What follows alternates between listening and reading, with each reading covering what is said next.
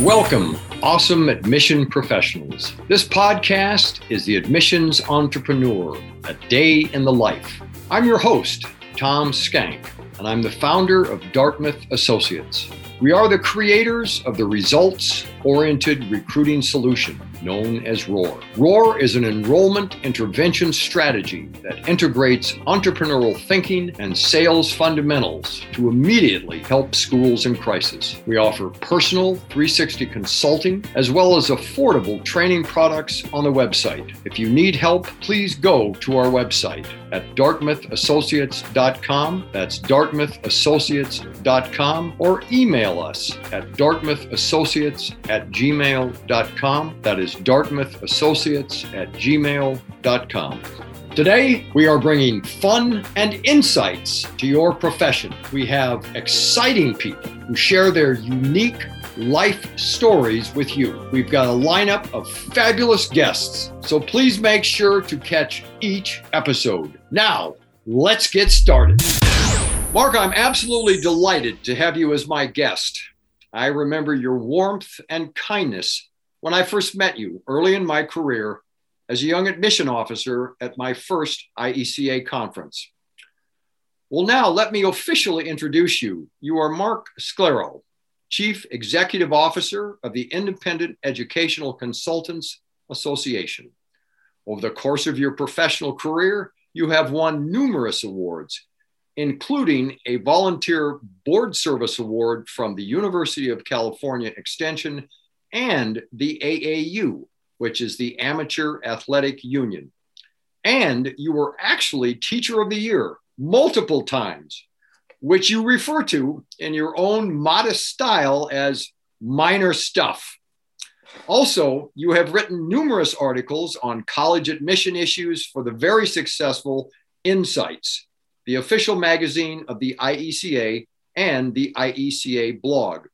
Additionally, you have contributed numerous articles for educational publications. Furthermore, you have a book credit in a supplemental text on American government, published by Newsweek magazine. Wow! Over the course of your distinguished career, you've been the CEO for the IECA for over 27 years. Under your leadership, I personally have had the privilege of watching it grow exponentially as you have added multiple professional development programs for your members. Early in your career, you were the director of Philadelphia Association of Students. And like all good people, you started out as a teacher instructing social science.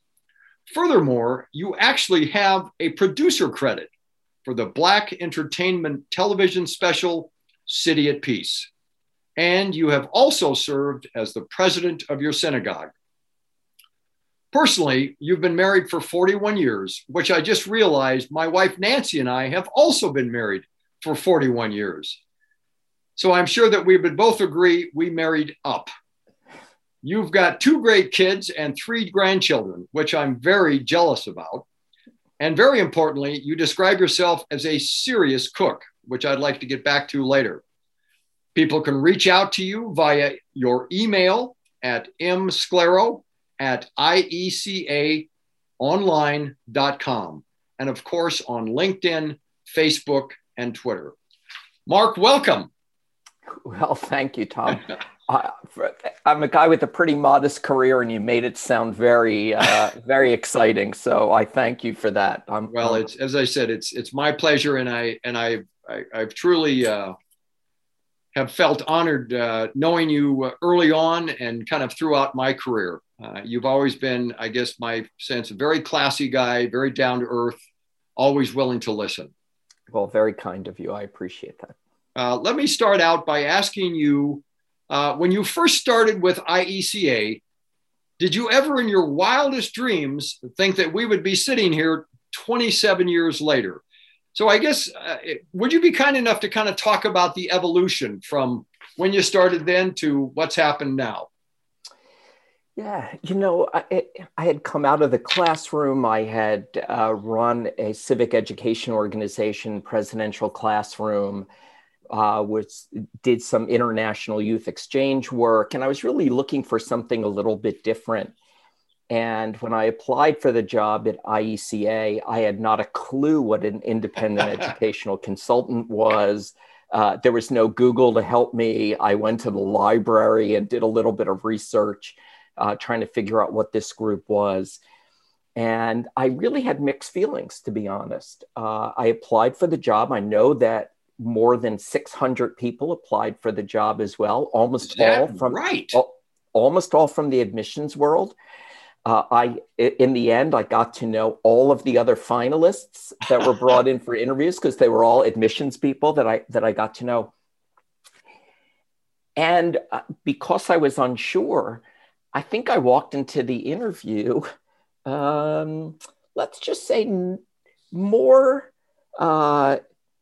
settled on the idea that they'd have to convince me that I'd want this job more than the other way around, which somehow worked in my favor. Because my sense when I first learned about educational consultants, it sounded like a bunch of rich people who helped other rich people find a school for their spoiled kids. And I thought, who would want to do that as a career? Like, I was an educator in Philly. And I thought, that does not sound like a lot of fun to me. And yet, by the end of the interview, I had been sort of won over by the group. I think they appreciated me being candid about starting a foundation, about making sure that educational consultants had a commitment to equity and other issues of that kind. And in the end, I walked out and in a very cocky way, I went to a payphone and called my wife and I said, "Oh, they're going to call and offer me the job." And she said, "Uh-oh, I hate when you're like this. I kind of hope they don't." To teach you a lesson. And as I walked in the house, coming back from the interview, she said, "They called." And so, the group that helped them do the search, the executive search firm, told them, don't hire someone for the long term, hire someone for the next 4 years. And I went into it thinking, I'll take the job for the next 4 years or so. Sure. And I don't think I or the team that hired me ever imagined that I would still be here. This episode is sponsored by the Independent Educational Consultants Association. It is the largest and most respected organization representing independent educational consultants. An IECA member educational consultant is a skilled professional who provides counseling to help students and families choose a school that is a good personal match, one that will foster the student's academic and social growth. IECA members adhere to the strictest ethical standards in the profession, visit hundreds of campuses each year, and are among the most experienced educational consultants in the profession. They focus on finding the best match between student and school.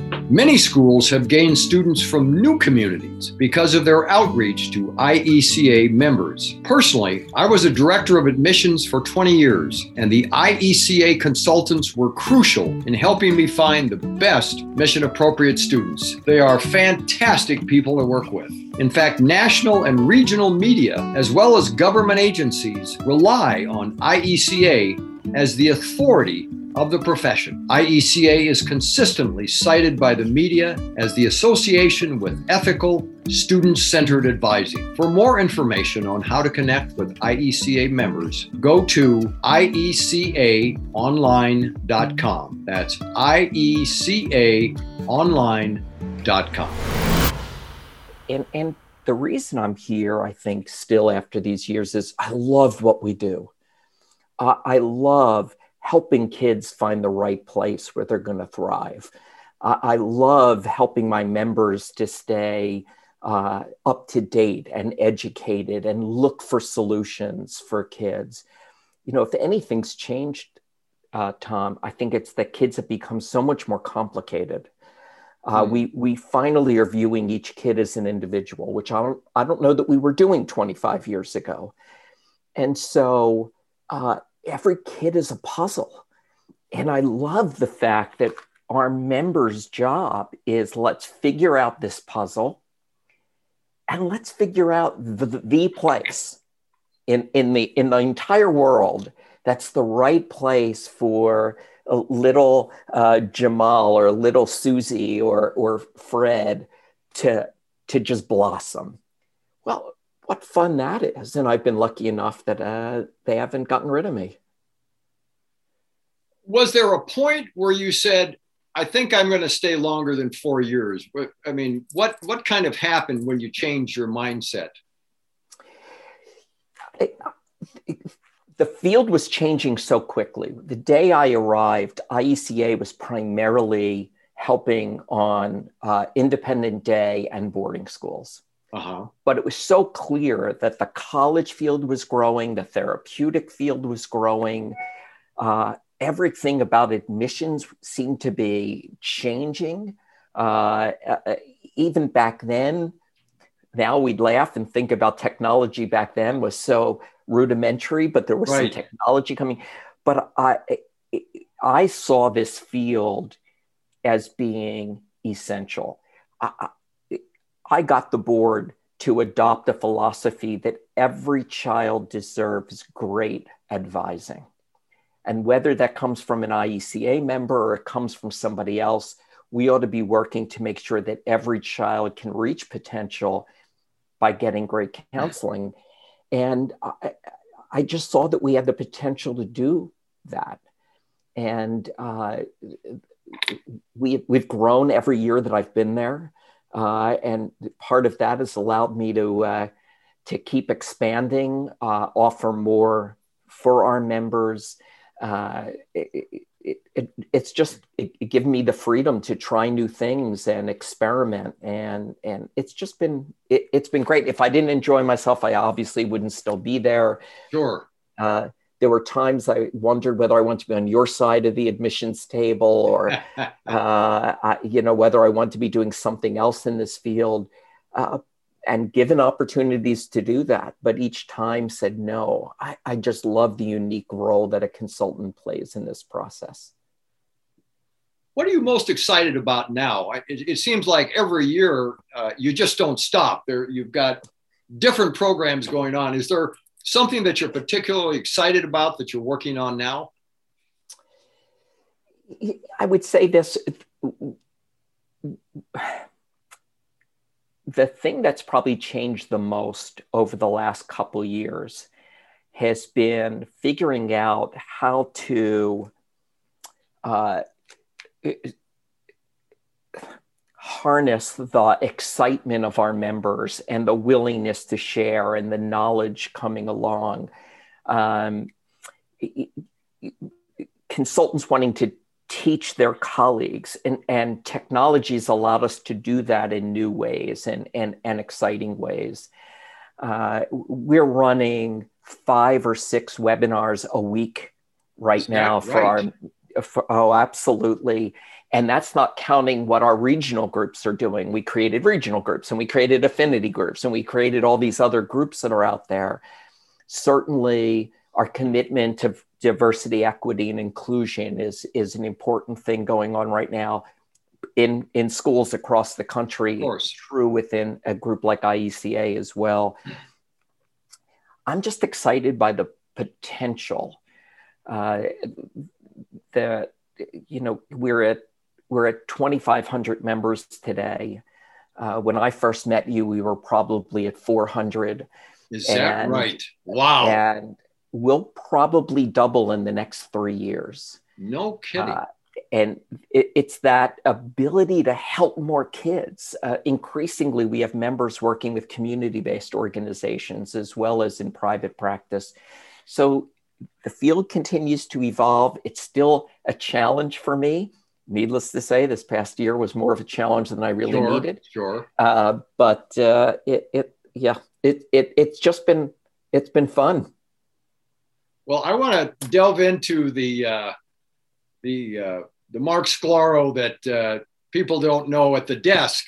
But first, I wanted to just ask you, what is it that you feel admissions officers really can do to help themselves moving forward, especially as they work with educational consultants?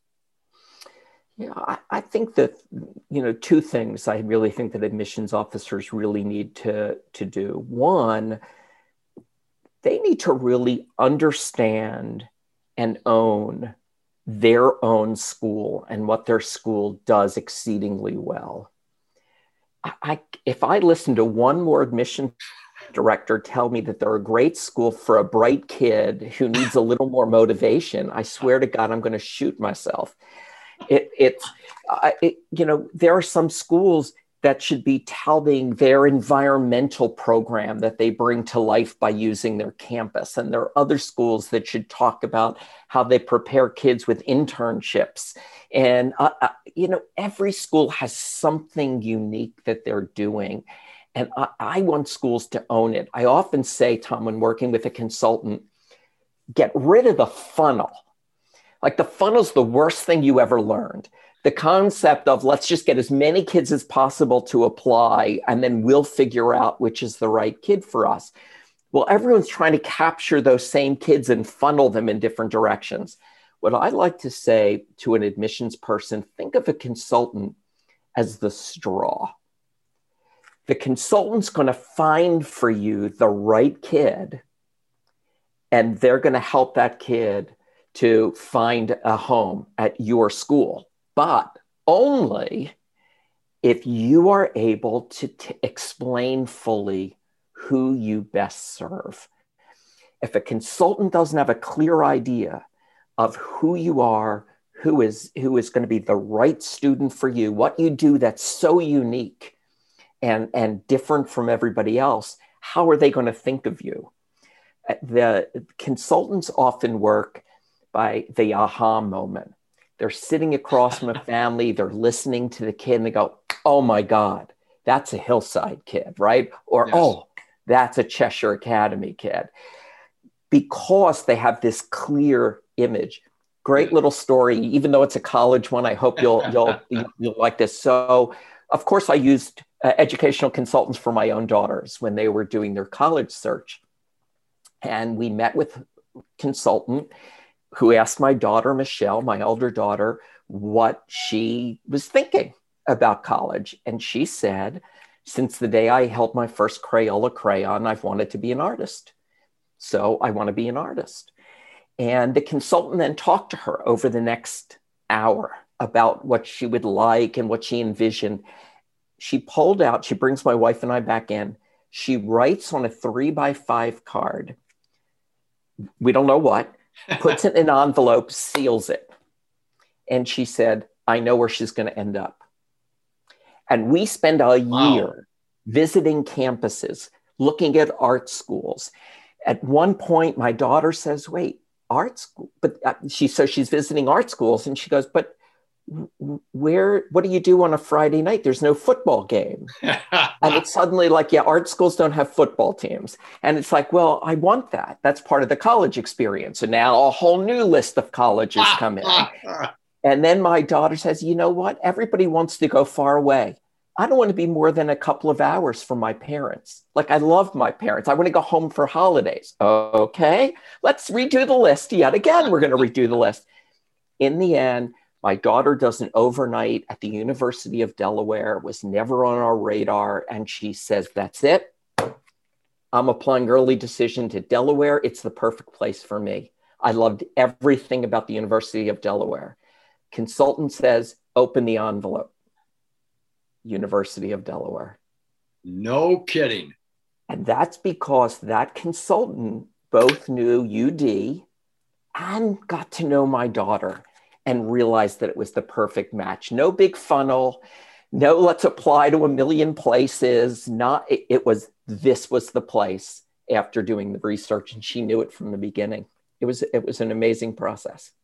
Well, that's a beautiful point, because you've spoken to the fact that admission officers, they have to have a certain amount of courage, right? They have to be able to say, this is who we can serve and this is who we can't. And I think for those who are less experienced, like you said, they want to let's just get them in the funnel and then we'll figure it out. But they have to have that courage to really know their school. Well, and I said I had two things. So the first thing was about this, know your school and be able to articulate that. But the second thing, and with all due respect to my admissions colleagues, the best advice I can give is to shut up and listen. Listen to the parent, listen to the student, find out what they are looking for, or else you're selling the wrong thing. I think, I go on tours of boarding schools, or I go on tours of colleges, and they spend so much time talking about cafeterias. Nobody cares that there's a buffet available every day. I mean, they don't. And I know part of that is to make sure mom knows, yes, we're going to feed your child. But it's listening to that family. Maybe this is a kid with a high anxiety level, or it's a child who has been a loner. And what they're really looking for is to make sure that there will be connections drawn among the other kids in the school. But you don't know what the selling point is unless you hear it from the parent. And so that's my second piece of advice for admissions folks, is to stop selling right off the bat and listen instead to figure out what it is that this family is looking for. Yes. And as we talked earlier before we started, good selling is good listening. It is indeed. A school's job, that when you're in the admissions office, you're solving a problem for the family. The family's problem is that their local school isn't right, or the child doesn't feel that they belong, or the family situation, family dynamics suggest that they're looking for something else. You're solving a problem for them. If you don't listen to find out what the problem is, how in the world could you possibly solve it? Imagine going to a doctor, and the doctor immediately, as soon as you walk in the door, starts telling you what medicine and what surgeries, and it's before you've had a chance to say, my elbow hurts. I mean, you've got to stop listening to know what you're selling within the school.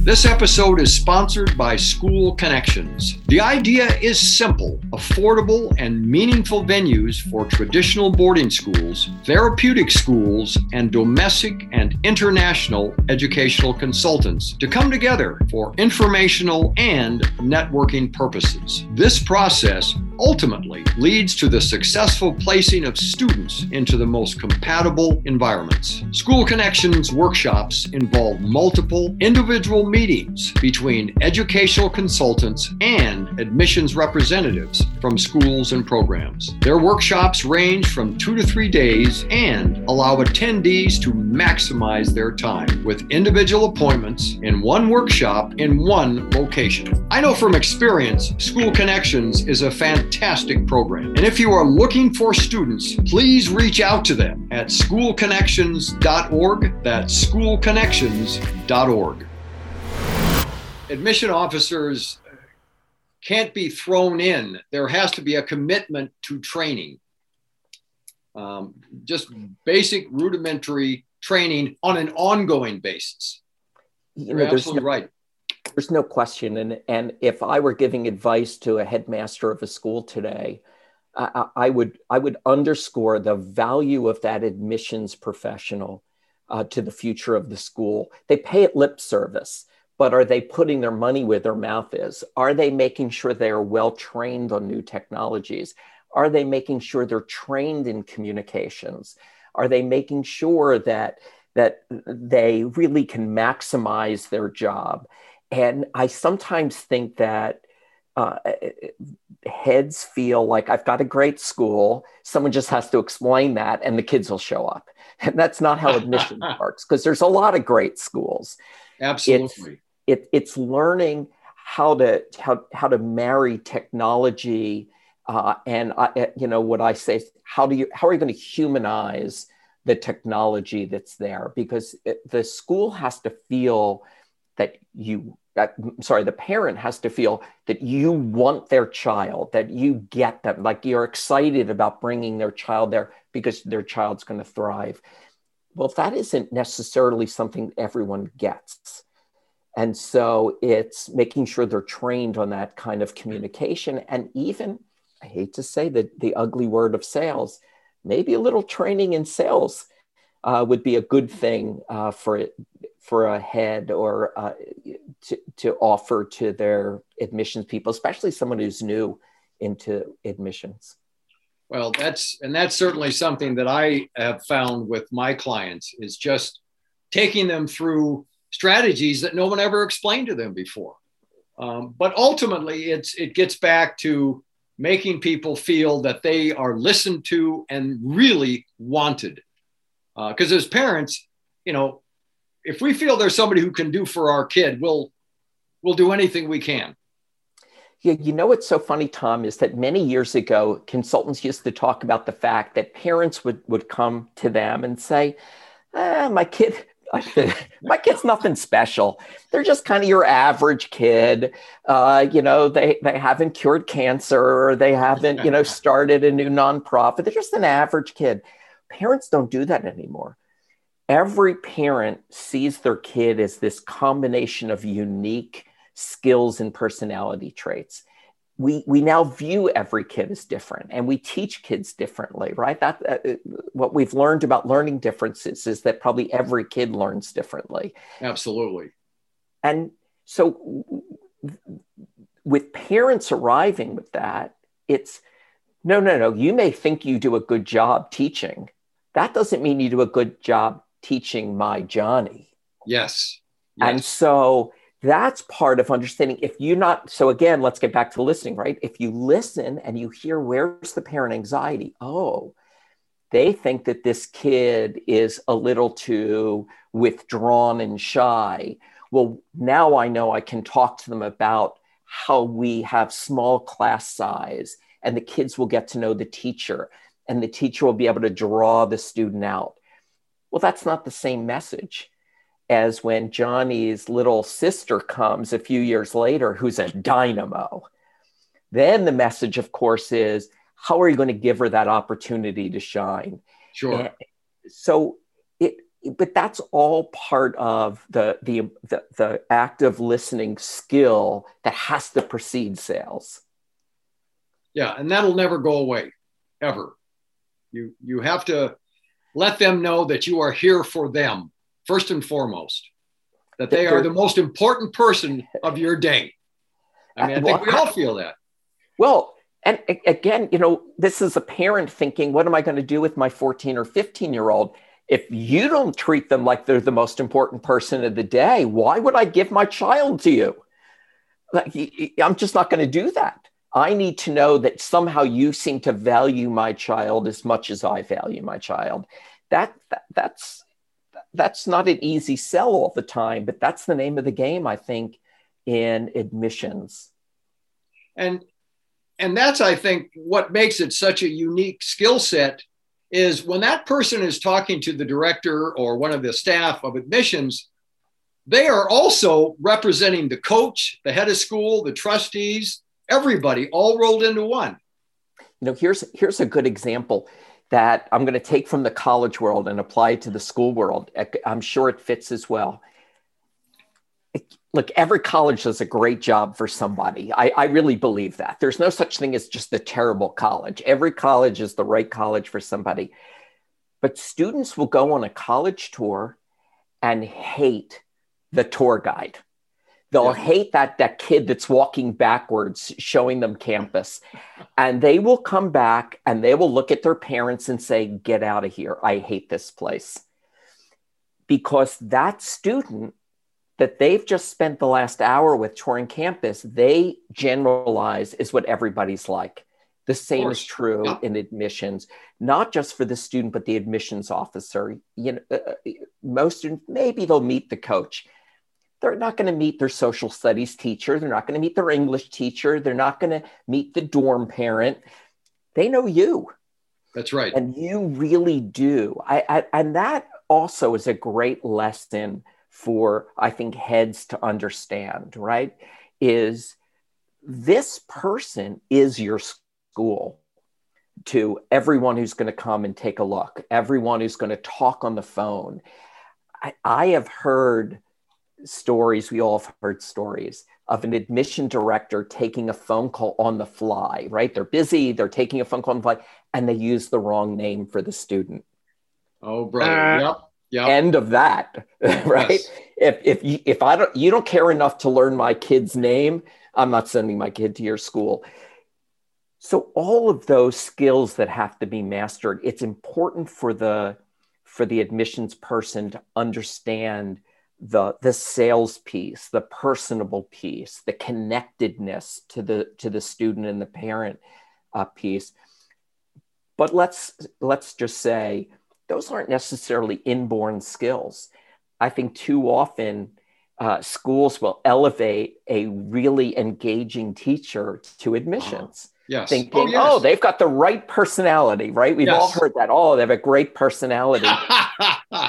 Well, if you haven't been taught admissions, a good personality only gets you so far. And let's remember that a good teacher walks in the classroom and they have a lesson to give. In admissions, you don't know what that lesson is until you've spoken to the family and figure out what lesson they need. I love the way you put that. That's right. You can't have a template that you're going to just apply to every kid. And you only get the knowledge by listening. Absolutely. A lot of sage stuff. Let me talk about the Mark, the personal guy. But first, being a successful CEO, you've got a lot of demands. Everybody wants your time, including your wife and your kids. So what does a day look like, and how do you remain sane with all these different responsibilities? How do you manage that? How do you stay emotionally focused? What do you do? What are your secrets? I'm lucky that I love my work. I don't come home grumpy and tired, and I've had those jobs. Sure, we all have. Where you'd walk in the house and the kids want your attention, and you're like, oh, the last thing I need is anybody else needing something from me right now. Thank God I haven't had that at IUCA. I've loved the work that I've done, and I've grown. I mean, I think when I started with IECA, I had kids in elementary school, and now it's grandkids. But I also think, it's interesting. My wife and I have work that overlap, but it's not the same. She's a speech therapist, and so she's dealing with LD issues, and she's dealing with 504 plans and all of that stuff. So at least I get it. Like I understand what she is doing. She understands the work that I do. I think what's so interesting, Tom, is that if you look at our two daughters, one loved singing the conferences and all of that. And she went into meeting planning, working for Marriott Hotels as a senior meeting planning person. She now works in that general field. The other daughter became a social worker because she wanted to work with those kids that weren't finding an easy path. And she saw that at our conferences, that there are the people working with kids whose path to success is a little more circuitous than others. And so I know some people would say that the key is the separation of work and home. And for us, it was sort of the blending of it all together. We all appreciated what everybody else was doing. And we all sort of found a piece of this that we would tie into. It's really been kind of fascinating, to tell you the truth. Well, it's interesting that you would bring that up. I was just on the phone with somebody who is Pat Finn, who's brought that wonderful combination of your consultants and directors of admissions in a very organized way. And when I asked him about how he organized his day, he said the same thing. Now, he did it at boarding schools, but the philosophy was the same, is that there isn't that separation. There's just kind of this melding of everybody's needs and wants in a comfortable way that's communicated. Yeah, it's funny. Even if I think back, I still am in touch. You mentioned early on that I used to be in an independent school in Philadelphia, became dean of students there. And I remain in touch with hundreds of students. There isn't a day that goes by that I don't hear from one of my students from 40 years ago. Wow. But they're just as likely to talk to my wife. I mean, they know her well. And so I do think that there's strength in the fact that it sort of all came together. All of these interests just melded in a way that was really comfortable. Now, I've got to tell you, I asked about how you organize your life. I'm looking at you, and it seems like you don't age. So, I mean, do you eat certain foods? Do you work out in a certain way? Do you meditate? So let me just say, everything hurts. There is, except maybe the brand new knee, but everything around that hurts. I really do believe, I mean, frankly, you look very much the same. And I'll bet that in the end, it's in part because we do enjoy what we're doing. And we are not, every day isn't so full of tension. Yes. Tom, you may remember this. Years ago, we were supposed to be in Toronto for an IECA conference, and SARS hit. A week before the conference, we got word that the airport was being closed in Toronto. Now, normally, that would cause unbelievable anxiety and tension and everything else. And I got my staff together and I said, okay, guys, what are we going to do? And they were like, let's do the conference somewhere else. I have had such a great team that even what should cause the greatest level of anxiety has instead turned into a fun, exciting challenge. Can we figure out how, with 1 week to go, could we actually run a conference somewhere else? And we did.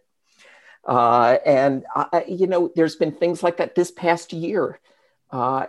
We decided the other day, to put this in perspective, we decided we better do something to honor our volunteers. So many people stepped up this year, and let's do something. So we guessed that we were going to have 50 to 100 volunteers. We're going to do a special virtual event and send them all really nice gifts to their home to thank them. We ordered 100 gifts. We started pulling the list together of volunteers, called back the company and said, make it 150 gifts. 2 days later, we called back and said, okay, we need 200 gifts, but we're sure that's all we need. 270 members had stepped up in this past year in a significant volunteer role. Wow. And some of them were, let's put together a list, every boarding school. Are they open? Are they closed? What are they doing right now? Somebody else said, well, I want to know which ones will allow consultants to come to campus, which one won't. And they said, we'll call all of the boarding schools in America and we'll put together a list. Somebody else said, wouldn't it be fun to do virtual tours of all of these schools? Let's call the schools and do a virtual tour for consultants. And we began running them. Now things shut down about March 15th. That's right. Of last year.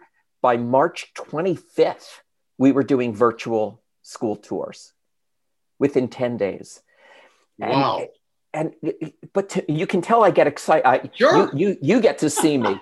Others don't say. I get kind of excited about that because, my God, faced with that kind of challenge, let's have fun with this. Let's figure out a solution to this. Very little gets me down. This episode is brought to you by ISCA. Does your board chair know about ISCA, the Independent School Chairpersons Association? The mission of ISCA is to support independent school board chairs in becoming effective governance leaders for their boards. ISCA accomplishes this by offering peer support and networking resources and educational opportunities. Get your board chair connected to ISCA today by visiting iscachairs.org. That's ISCACHAIRS.org. ISCACHAIRS.org. And I'll tell you, from my observation, part of your secret sauce is, number one, your enthusiasm, and two, you convey that enthusiasm and that trust with your staff. And I can tell you specifically, I've been working with Gene quite a bit. And what an outstanding, just high integrity, gets right back to me. And I'm sure that that's kind of the ethos of your whole team. So we over the years, in 27 years, I like to tell people that I have hired about 13 people and fired 2. You find the right person, you train them the right way. You don't bring in anybody that you're not sure of. You bring in great people, and we've just brought in the best staff. Everyone committed to what we do. Everyone committed to success of the organization. Jean has only been with us for a year. She's our newest employee. That's right.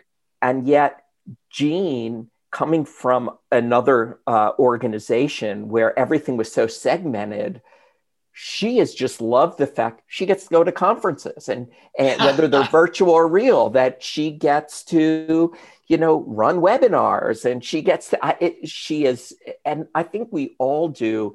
I remember a great story years ago. A fire chief takes over a city's fire department, and he's meeting guys, and he says, "What do you do?" And the guy says, I drive the fire truck." And this person says, I'm the hose guy. That's, I hook it up to and they go one by one. And the fire chief says, "None of you are right.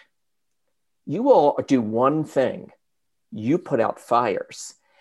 I don't care what your specific task is. That task is meaningless if we need you to do something else. Always remember, your job is to put out fires regardless of your task." And I think I've tried to do that with staff.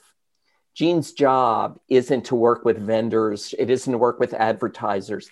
All of us have the same job, and that's to see IECA grow, thrive, and solve problems. We're always looking for how we solve our members' number one problem. Well, it's certainly been my experience. Well, let me get back to a problem. It sounds like you solved pretty well, and that's nutrition. Tell me about your cooking. What gets you excited when you stand in front of the stove? What do you like to cook? So there are really 2 things there. The first is I love doing a big meal. And what I mean, for Thanksgiving, we could have 23, 24 people for Thanksgiving. And I don't let anybody prepare anything. I've got to do it all.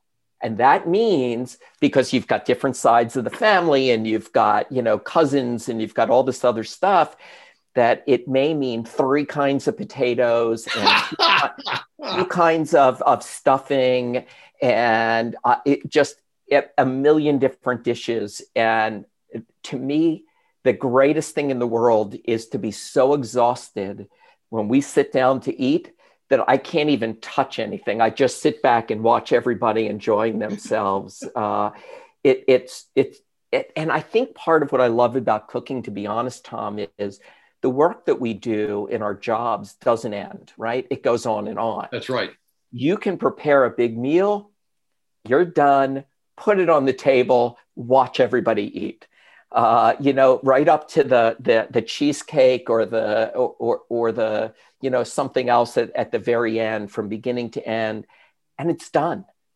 I think that knowing you've sort of accomplished this event and you don't have to get up the next day and do it again, it is a great feeling. The other thing I really like, I had both of my grandmothers lived to be over 100.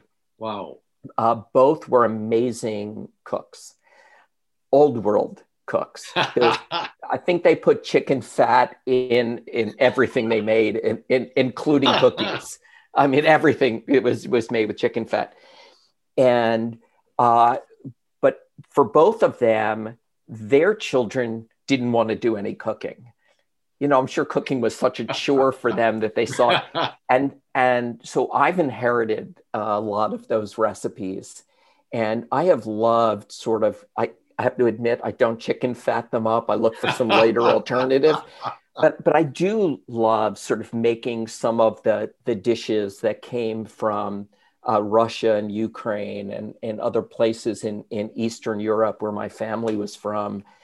So those are the two things that I think I really enjoy, is sort of keeping those old recipes alive. Sure. But anytime you give me a big group, and I'm just a happy guy. Well, I got to ask you, do you make your own cheesecake too? Oh my God. I will tell you, I'm not a guy that brags. I will tell you, I make probably the best cheesecake, and always creative. I'll do a caramel crunch cheesecake, or I'll do, it's funny. Actually, I mentioned my daughter went to Delaware. So somewhere along the line, one of her art teachers heard her say that my dad makes like the best cheesecakes. And he asked me to make a cheesecake for the class. And I of course I obliged. It was my daughter's grade. I had to oblige. But that was fun, just to show up on the campus with a cheesecake for the group. But yeah, I love baking as well as cooking. Let me ask you, it seems like you've got an energy and a passion for so many things in life. What were you like as an elementary school kid, as a high school kid? Kind of the same guy? Have you changed? Oh, you know, this is going to sound funny. On a Myers-Briggs, I test on the introvert side. Okay. That surprises everybody. But you know what introvert really means? It's how do you recharge your batteries, right? Do you recharge your batteries by being like a car battery recharges by using the car. You drive it around and the battery charges itself, versus a regular battery that it needs to like turn off and you know, it needs the quiet to recharge. And I'm really that person. When I was director at Presidential Classroom, which is a civic education organization, I used to go out and deliver these speeches to all these kids from all over America. The staff thought it would be fun to give me a phrase as I walked on stage that I had to work into the speech because I was so comfortable on stage. So they would hand me, for example, a 3x5 card that would say Jamaican bobsled team. And I had to do this speech about these kids being in Washington, D.C., learning about civic education and somehow work in whatever phrase they gave me. And very comfortable doing that, but would need the quiet reflecting time following that. And that was probably true. You know, as a student, finding a quiet spot in a library is something I would do all the time. Get out of my house and ride my bike to the library and just sit and read. That's what sort of gave me a chance to recharge. And I will say in high school, I was student council president. That probably wouldn't surprise many people. And in fact, I wanted to run for student council president when I was in 10th grade. And of course, like every school in America, that's something a senior gets to do. Yes.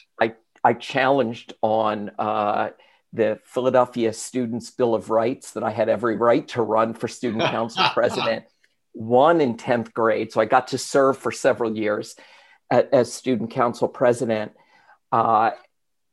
And honestly, that was more important to me than anything that was happening in the classroom. And in many ways, I think I'm still student council president. I'm still running special events and I'm running conferences. And if you really think about what I did in those years, in some ways, I feel like I'm doing the same thing today. But, I was not a stellar student.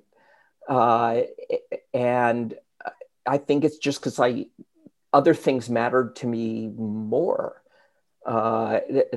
Even when I wasn't doing student council stuff, it would be running and doing volunteer in a political campaign, very interested in politics as a kid, and thought that was much more important to go out and work for Hubert Humphrey against Richard Nixon in 1968 was much more important than doing my math homework. I didn't understand why people didn't realize that, because I was very earnest that, no, I'm trying to save America here. Who cares about math homework? Well, in a way, the passion that you had then, you truly were in training for what you're doing now. It's much of the same. You've got the passion, you involve people, you make people feel important. You've been a national thought leader for this country in many ways. And so you've seen a lot of the country. You're aware of a lot of the topics. What would you say right now, in your opinion, is really one of the greatest social injustices that we face as a country today? Oh boy. I mean, it's impossible to look at what's going on today and not look at racial inequality and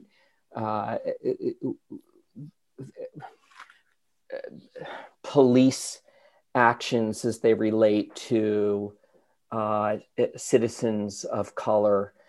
I think that it shocks me, to be honest with you, Tom, that in America 2021, that elderly Asians are getting pushed down on the street and being blamed for a virus. Even if you want to blame China, what does that have to do with an elderly Asian woman walking down the street?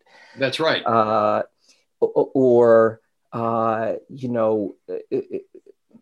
Citizens who are Black being pulled over, dramatically more likely to be pulled over for traffic stops, let alone much more likely to be involved in violence afterwards.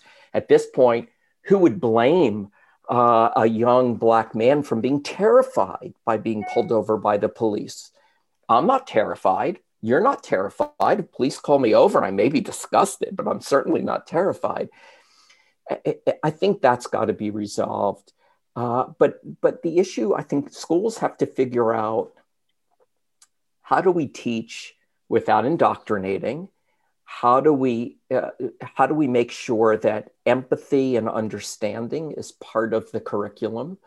I think that we have to be thinking, what's going to lead us to a better place in 2031?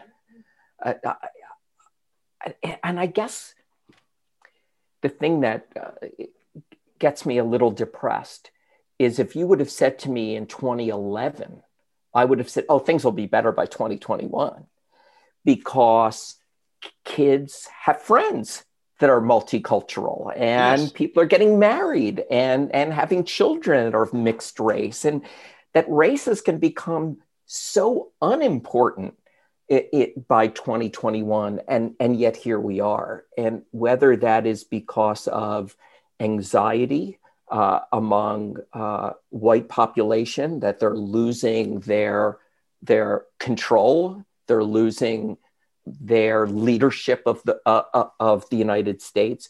Not sure what it is. I remember back in college reading the book The Other America by Michael Harrington. It was a book that probably changed my life back then. But the book dealt with what was the basis of racism in the 60s? And why was it that a middle-class family in Vermont had no racism, but a middle-class family in St. Louis was racist?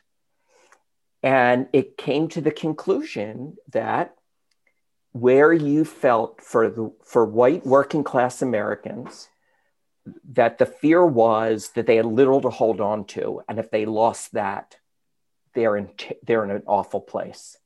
Whereas professional class and others didn't have that sense of dread that as the world changed, that their lives were going to be disruptive. And the reason I say that I look at it now and I bring it up, it's, boy, that's what we've just lived the last 4 years, right? To exploiting the anxiety of white working class America. The question that I think we have to resolve is, what role do schools play in that? And I think it would be safe to say that schools above the Mason-Dixon line, certainly schools in the Northeast and schools in big cities have realized that that's part of their responsibility, is teaching that kind of cultural understanding piece and appreciation for multiculturalism. I think that we are all kind of learning that wasn't going on. That wasn't being taught in schools in the South and in Texas. And in fact, their textbooks in Texas don't look like the textbooks. You know, I'm an old American history teacher. The book I used in Philadelphia is not the book they're using in Texas. Anyway, it seems to me that if we want to end up in a place of understanding and appreciation and harmony, that I keep hoping that we're heading in the right direction. And it feels that half the country moves in the right direction and half the country just panics. And it reminds me of the basic thesis of that other America. Well, that resonates so much with me because I'm the oldest of 7 children. And my mother was a public school teacher, and I saw her get up at 5 a.m, put breakfast on the table. She'd go to the school, walk around the track to get her exercise, teach 6 classes, a middle school. And then in the evening, a couple days a week, she would teach and mentor young parents as to how to be better parents of kids of that school. So the legacy that she left me was very much that if you want to change the world, education is one of the most powerful things that you can pursue. And I agree with you, Mark. I think that schools can really take the lead in this. And it's worth mentioning, Tom, that independent schools, I think, have been leading the way in teaching that. A fundamental belief that multiculturalism in a school is a good thing, that cultural understanding is a good thing. Celebrating little things, celebrating Chinese New Year. Yes. And making sure that the kids in the school understand why some of the kids aren't eating during daylight hours, right? All of those things are just so fundamental in so many independent schools that we could all be taking lessons from that. Well, I know that that's going to continue, and certainly with your leadership, that's going to be a big part of it. Now, being a successful leader means that we have someone who has always been there for us, and those are our wives. Tell me a little bit about how you and your wife first met, and what did the proposal look like? Oh my gosh! So. My wife was actually dating a very good friend of mine. This was, I remember this so clearly. So he used to mow lawns in the summer. This was back in high school. He'd mow lawns and I was a lifeguard. So he would get his work done early in the day before the sun was too bad. And then he'd come over and visit me on occasion and sit with me while I was lifeguarding. I was lifeguarding, by the way, at a senior citizens apartment complex. Wow. So most of what I did was tell people to stop splashing because hairdos were getting ruined. I was a lifeguard. I can appreciate this. So I was, and setting tables up for mahjong games, but in talking with him, it became clear to him that I was interested in his girlfriend, And he was implying he wasn't all that serious. So if I wanted to go out with her, like that was okay with him. And I remember this famous line. And by the way, as I say this to you, my wife is listening in the other room. She just came downstairs. Is I said, well, what's wrong with her? Like, if you're willing to give her up that easily, there's got to be something wrong with her. And he assured me that there was absolutely nothing wrong with her. And we actually started dating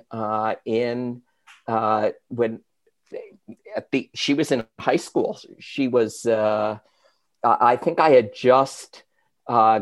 been out of high school a little bit, and she was about to start at Syracuse University. So she was going to be far away, and we still went out a few times. And then we were engaged shortly after. I mean, we were actually engaged for 3 years. Wow. Waiting for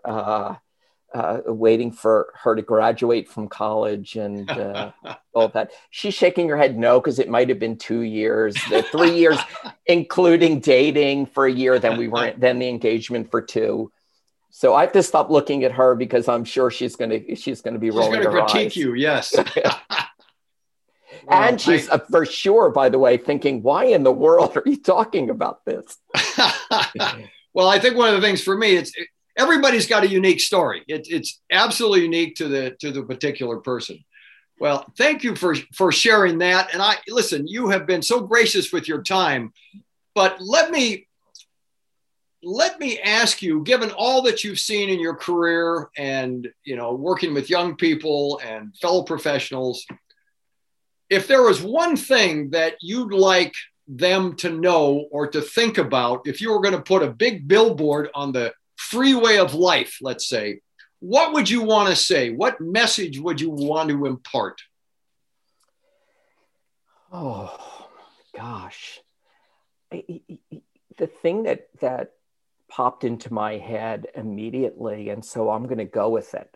This was not planned, right? So is the importance of kindness, to act in ways that demonstrate empathy and kindness toward others, understanding what others are going through, and finding a way to help them, serve them. I just think that we'd be a whole lot better off. And maybe that's in part a reflection and looking at the world we seem to be in at this moment, where everything becomes so oppositional, from wearing a mask to getting a vaccine to, things said to people on the street who are of a different race. That if we could all just live our lives with letting kindness lead us, I think we'd be in a much better place. Well, I don't think anybody would disagree with that, particularly with these times. Mark, you have been so gracious with your time. This has been a delight, and I hope that we can do it again sometime. That would be wonderful. I look forward to seeing you in person someday. Soon. Absolutely. Now, when is ICEA going to do face-to-face? Have you got a plan for that? That's a good question. We have conferences, we schedule conferences 3 years out. So we have contracts for this fall of 21 to be in Tampa, Florida. Oh, whether great. we'll actually be there or whether it'll be some sort of hybrid event. We've even talked about doing sort of small satellite events across the country. Or if not, certainly I would hope a year from now, we are scheduled in the spring of 22 to be in Philadelphia. Okay. And I would think that there's little doubt that by then we'll be back together. Oh, Lord willing. I know. I don't know about you, but I'm sick of those masks. I just wish you and your family a very safe spring and much continued success for IECA. And again, thank you for everything, Mark. Thank you, Tom. Although I have to ask you what your anniversary is, since we've the same. I wonder if we actually were married on the same day. Yeah, well, my anniversary date is December 29th. Excuse me, December 28th, 1979. So, or June 22nd. June 22nd. We're both at 41 years, but it not on the same day. Yeah, but we're both lucky guys, obviously. We didn't have mutual guests that couldn't figure out which wedding to go to. No, that's right. That's right. No, we didn't have that problem. But again, thank you for your gracious time. Please be safe and have a nice weekend with your family. Thanks very much. You take care. Thank you, Mark. That's all for today's exciting episode of The Admissions Entrepreneur, A Day in the Life, with me, your host, Tom Skank, founder of Dartmouth Associates and creator of the Results-Oriented Recruiting Solution, otherwise known as ROAR. Again, we've been treated to more fascinating stories by our guests. Make sure you subscribe to the podcast on iTunes so you'll never miss an episode, and share the podcast link with your friends and colleagues. Also, stop by our website at dartmouthassociates.com. That's dartmouthassociates.com to review show notes. Thank you for listening, and until next week, have a terrific day, and please stay safe. This episode is brought to you by Winner Marketing. They are a global company that actually understands independent schools. I know. As their advisor, I bring 30 years of educational success, both as a head of school and director of admissions. They don't try to squeeze you into a campaign template that doesn't fit your educational needs. Instead, they first listen carefully to your concerns and develop a creative solution just for you. They understand the increasing competition in the marketplace and aggressively pursue a comprehensive campaign to elevate the school brand to your target market. Their precise approach guides potential families from awareness to inquiry and to finally enroll. They use world-class methods to raise credibility and rankings by featuring you in top-tier press campaigns and optimizing your Google rankings with dynamic content. Additionally, they create press releases, funnel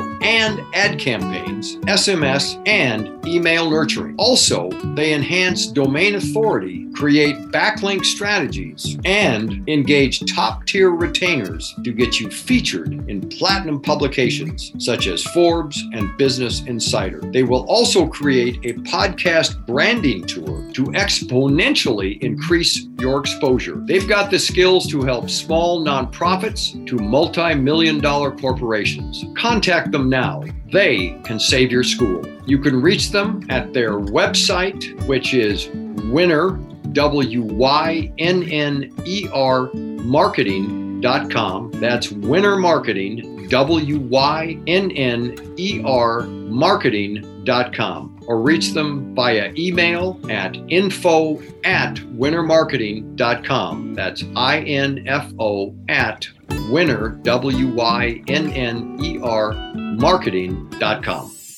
This episode is sponsored by the Ninjagram app. Let's talk about automating your social media with the Ninjagram app over at www.ninjagram.app. This Instagram software will help you automate and grow your Instagram following fast by using their auto follow, auto unfollow, auto comment, auto like, and auto story views feature, and much more. Get over to www.ninjagram.app today to purchase and download the Ninjagram app at ninjagram.app and start growing your Instagram following fast today. Also, I want to give a shout out to my producers over at Hype Music Network and jwattproduction.com. These guys produce all my episodes, and I trust no one else to bring the quality performance I demand every time. If you need help with your first podcast, they will take you by the hand and guide you through the whole process. Visit them at hypemusicnetwork.com. That's hypemusicnetwork.com and at jwattproduction.com. That's jwattproduction.com. You will not be disappointed.